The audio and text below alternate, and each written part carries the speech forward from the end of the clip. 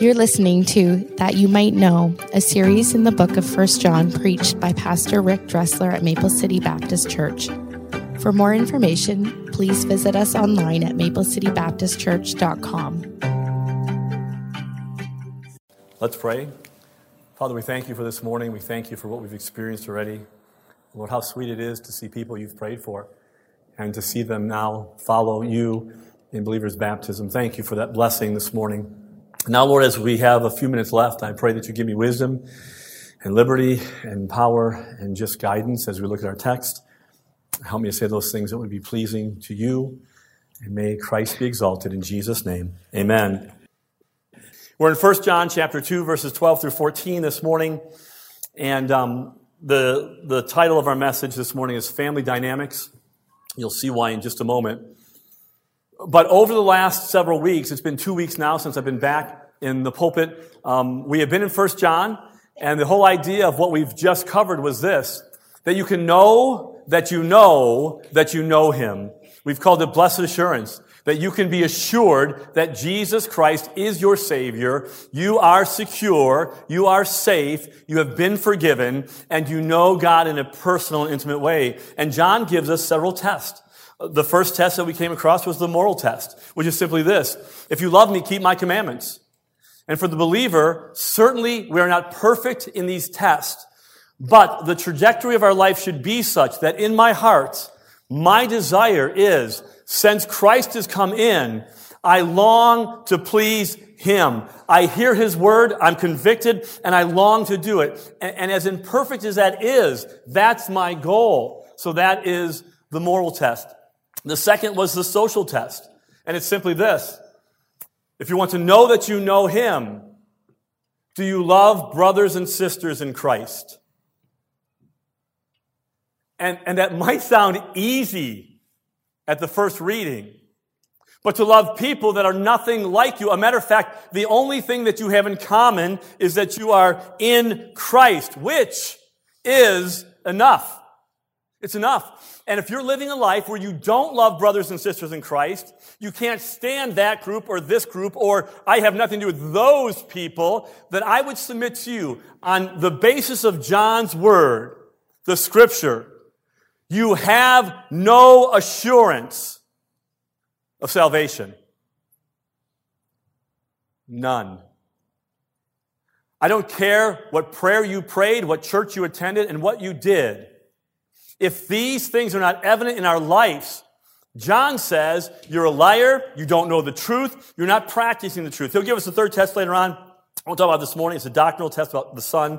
We'll see that soon enough. Now, in verse number 12, he directs his thoughts now to those in the family of God who love him, love each other, keep his commandments, and are abiding in light.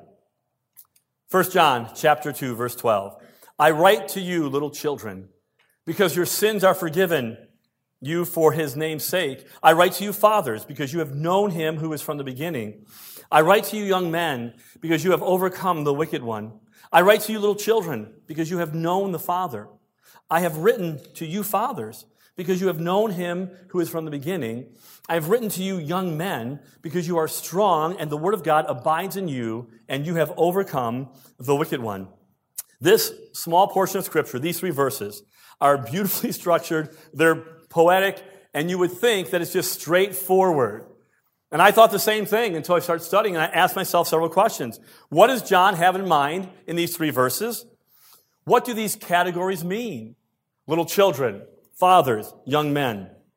Does the term children that he uses here, which he uses 5 other times in the book, chapter 2, verse 1, 2:18, 3:18, 4:4, and 5:21, where that phrase means everyone he's talking to.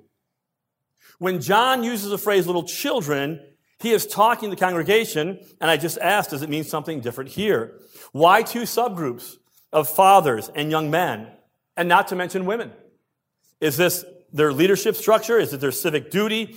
And in what special way do fathers know him who is from the beginning that children and young men would not know?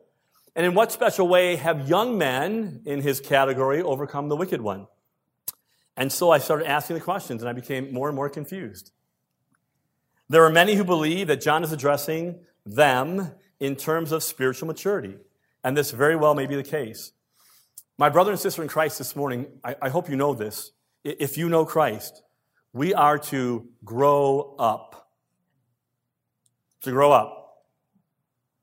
2 Peter chapter 3, verse 18, but grow in grace and in the knowledge of our Lord and Savior, Jesus Christ. Ephesians chapter 4, 14, be no longer children tossed to and fro. Hebrews 5, 13, it says, for everyone who partakes only of the milk is unskilled in the word of righteousness, for he is a babe or a baby or a child. We had studied 1 Corinthians, and we're all aware of what happens when immaturity in the Christian life collides with worldliness in a church. It's disastrous. It's a nightmare. And church doesn't look the way it's supposed to look. And we saw that in Corinthian believers. We are to grow up. Grow up. This is both natural in our physical lives. We're all aware this morning, if a 15-year-old kid came in today with his thumb in his mouth, holding a bottle and wearing diapers, we, I think, would perceive that something was not right with that young man. Correct? We would know something's wrong. I'm looking at our teenage boys right now. Yes, so far, they've passed the test. But physically, we are to grow up. And it is necessary for the believer. Necessary. If you and I know that we know Him, and we're commanded to grow, and if these things are stages of maturity, then the question is, are you growing up? It is incumbent upon each and every one of us, as we look at our life and what's been given to us, that our life should have a trajectory where we are literally growing, not just hearing the Word, but doing the Word. Some of us come every week, and we hear, and we hear, and we hear, and we don't do, and we don't do, and we wonder why we are still immature in our faith. Some of us have been living years in Christ, and pride is still a terrible enemy of ours.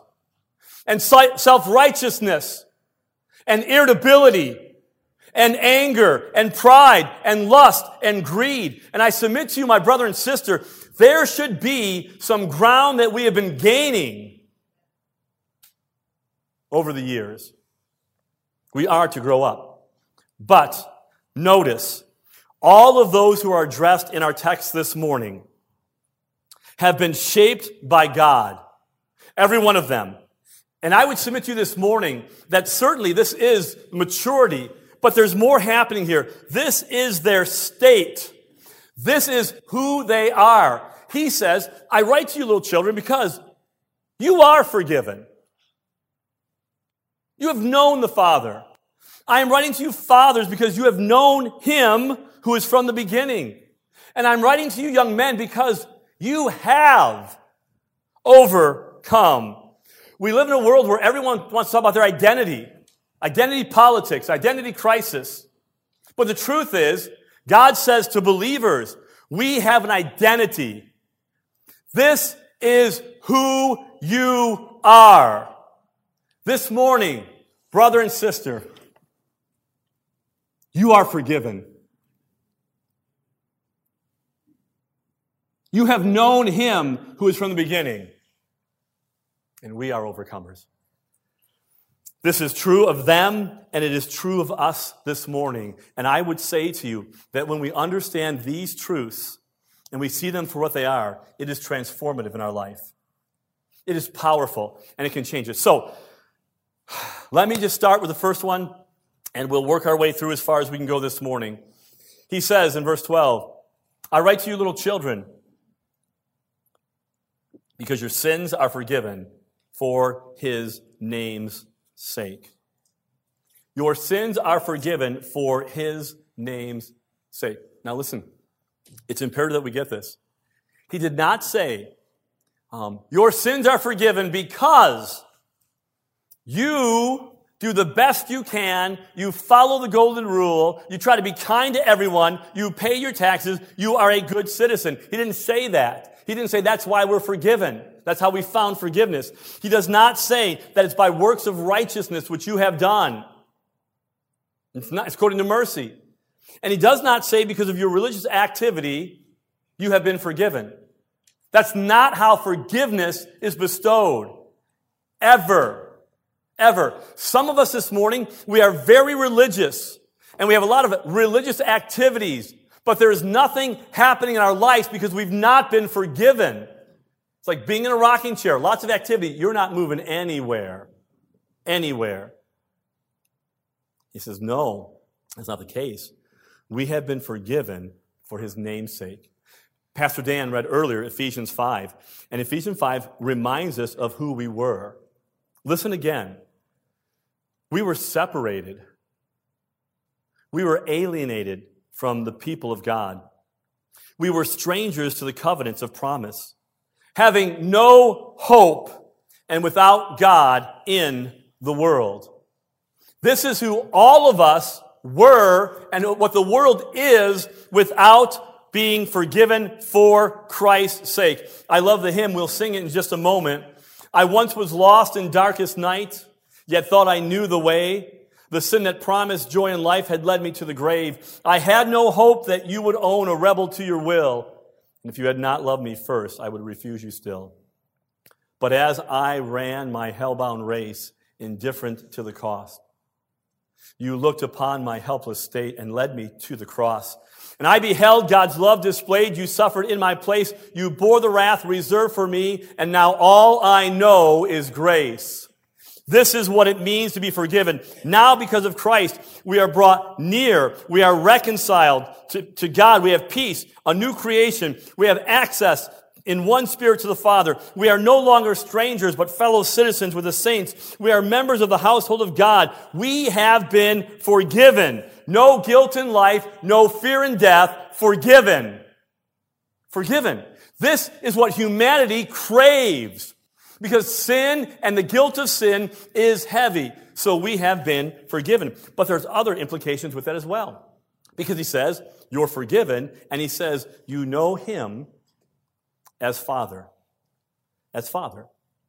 Not a God who we fear now under his just wrath, but we find favor in his sight. We have been brought near by Jesus Christ. We have been restored with a right relationship. We are part of the family of God.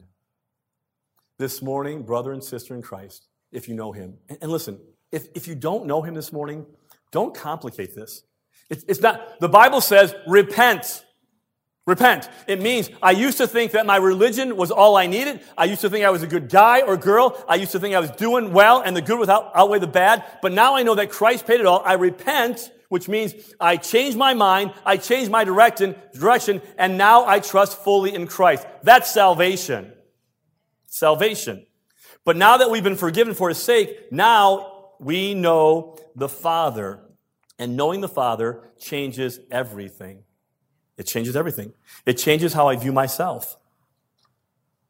Everyone here this morning, we have a past. Every one of us. And some of it's more recent, right?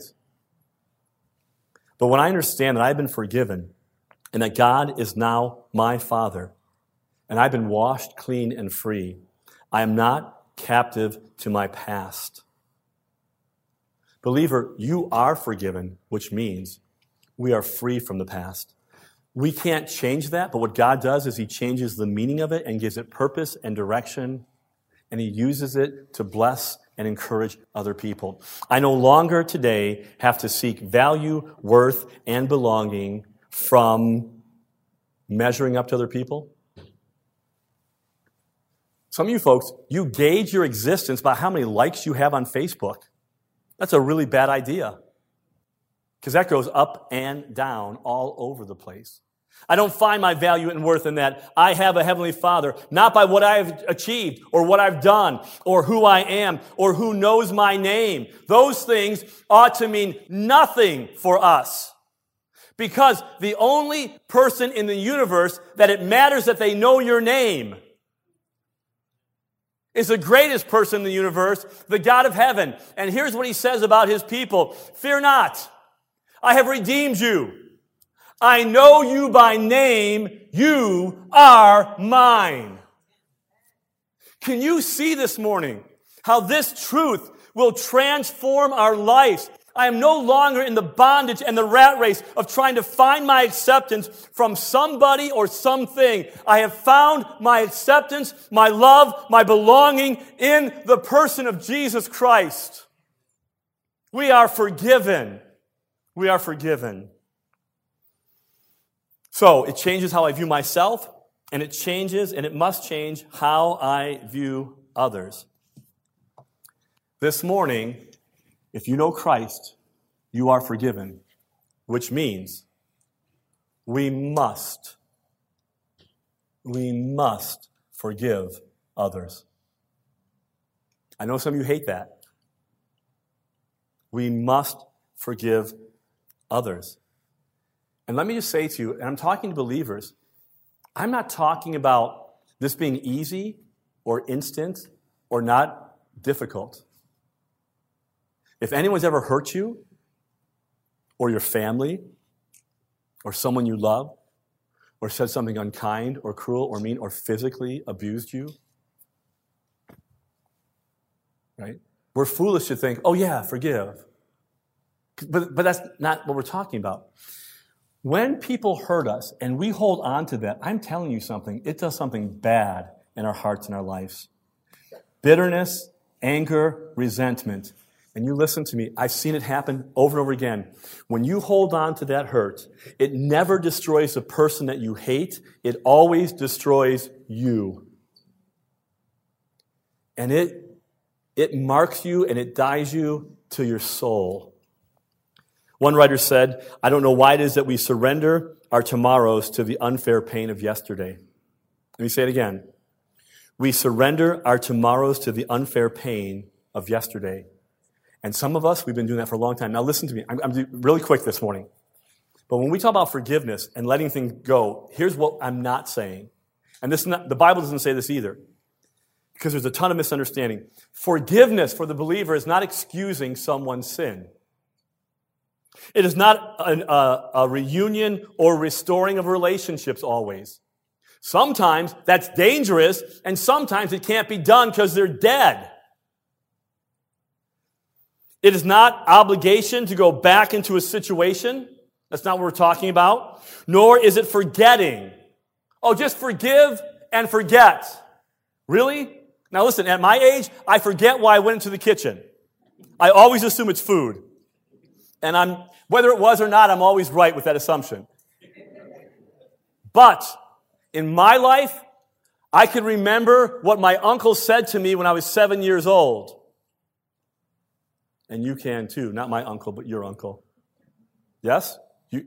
But forgiving doesn't mean I just magically forget what's happening in my life. It doesn't mean surrendering our right to justice. People need to be held accountable for crimes that they commit. Nor does it mean inviting hurt into our lives again. It doesn't. It means to let it go and not to allow that anger, that bitterness, that hatred, the unfairness of this life, to let it go. And if not, it will destroy us. It will destroy us. We are forgiven people. That's who we are. And as forgiven people, I'm telling you, the only way out of that hole is to forgive. And you know why we do it? It's not just because, because forgive for Christ's sake, as God has forgiven you. My brother and sister, I know we don't think like this, but we ought to. You and I have sinned against God more than anyone will ever sin against us. You've done it this morning, I'm sure. I've done it this morning. We do this daily. And over the thousands of times, we have ignored, rejected, blasphemed, blushed, afraid to speak His name, and entertained thoughts, activities that we know were direct sins against Him. And yet, our forgiveness is complete. Past, present, future. It is clean when we confess. And so, as forgiven people, if we want to hold on to these things, what Jesus says is, if you can't forgive your brother, read Matthew 18. It's terrifying.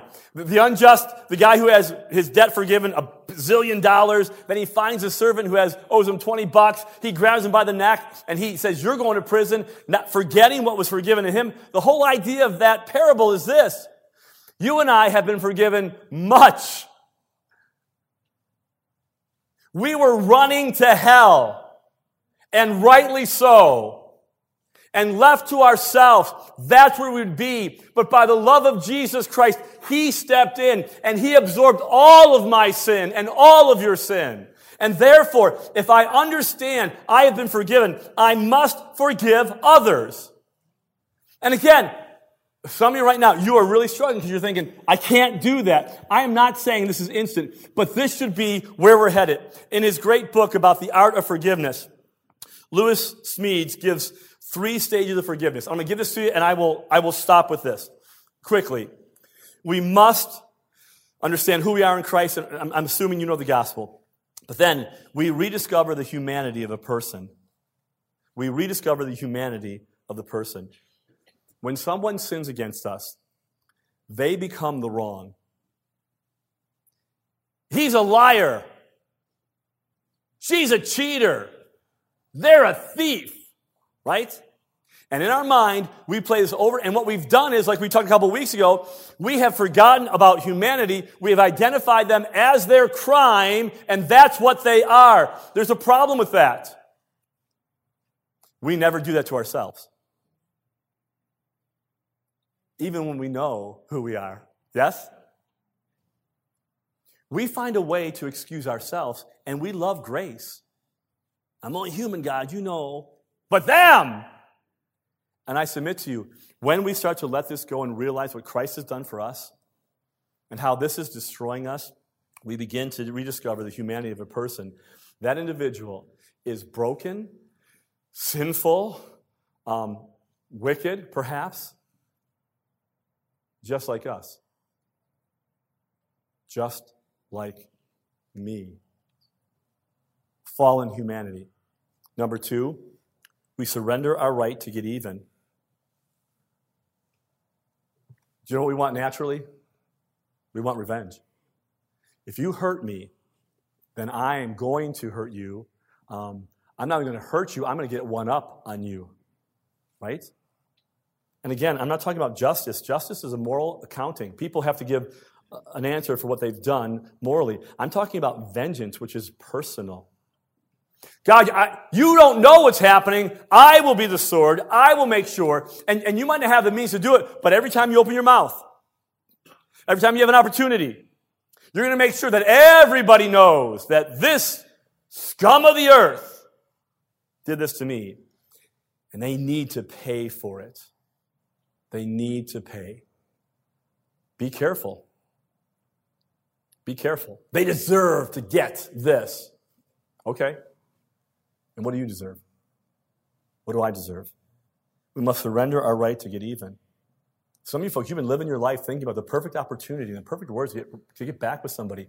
That is consuming and corrupting. And people see it.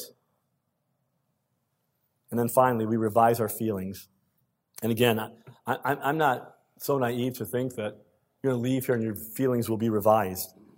But instead of sheer hatred, the healing begins. Healing begins. I've been in this church for over 21 years. I've been in ministry for over 30 years now. I'm an old man. Okay? And I feel it. And you better believe, in 21 years here, people have hurt me. I make people a promise. Every time we interview people, I say this. I promise if you stay here long enough, I will hurt you. I don't mean to. I don't want to. But I say the dumbest things sometimes. If you don't believe me, ask my wife. I don't say half of what I think. And I'm serious. And I will hurt you. I don't want to. And I've been hurt. We had a situation years and years ago. Someone said something about me that was it was wicked. It wasn't true. It was terrible.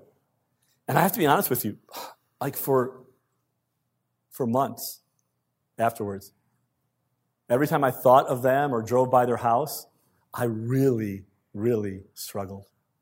I couldn't think of anything kind or caring or nice. And my prayers were not, oh, God, bless them.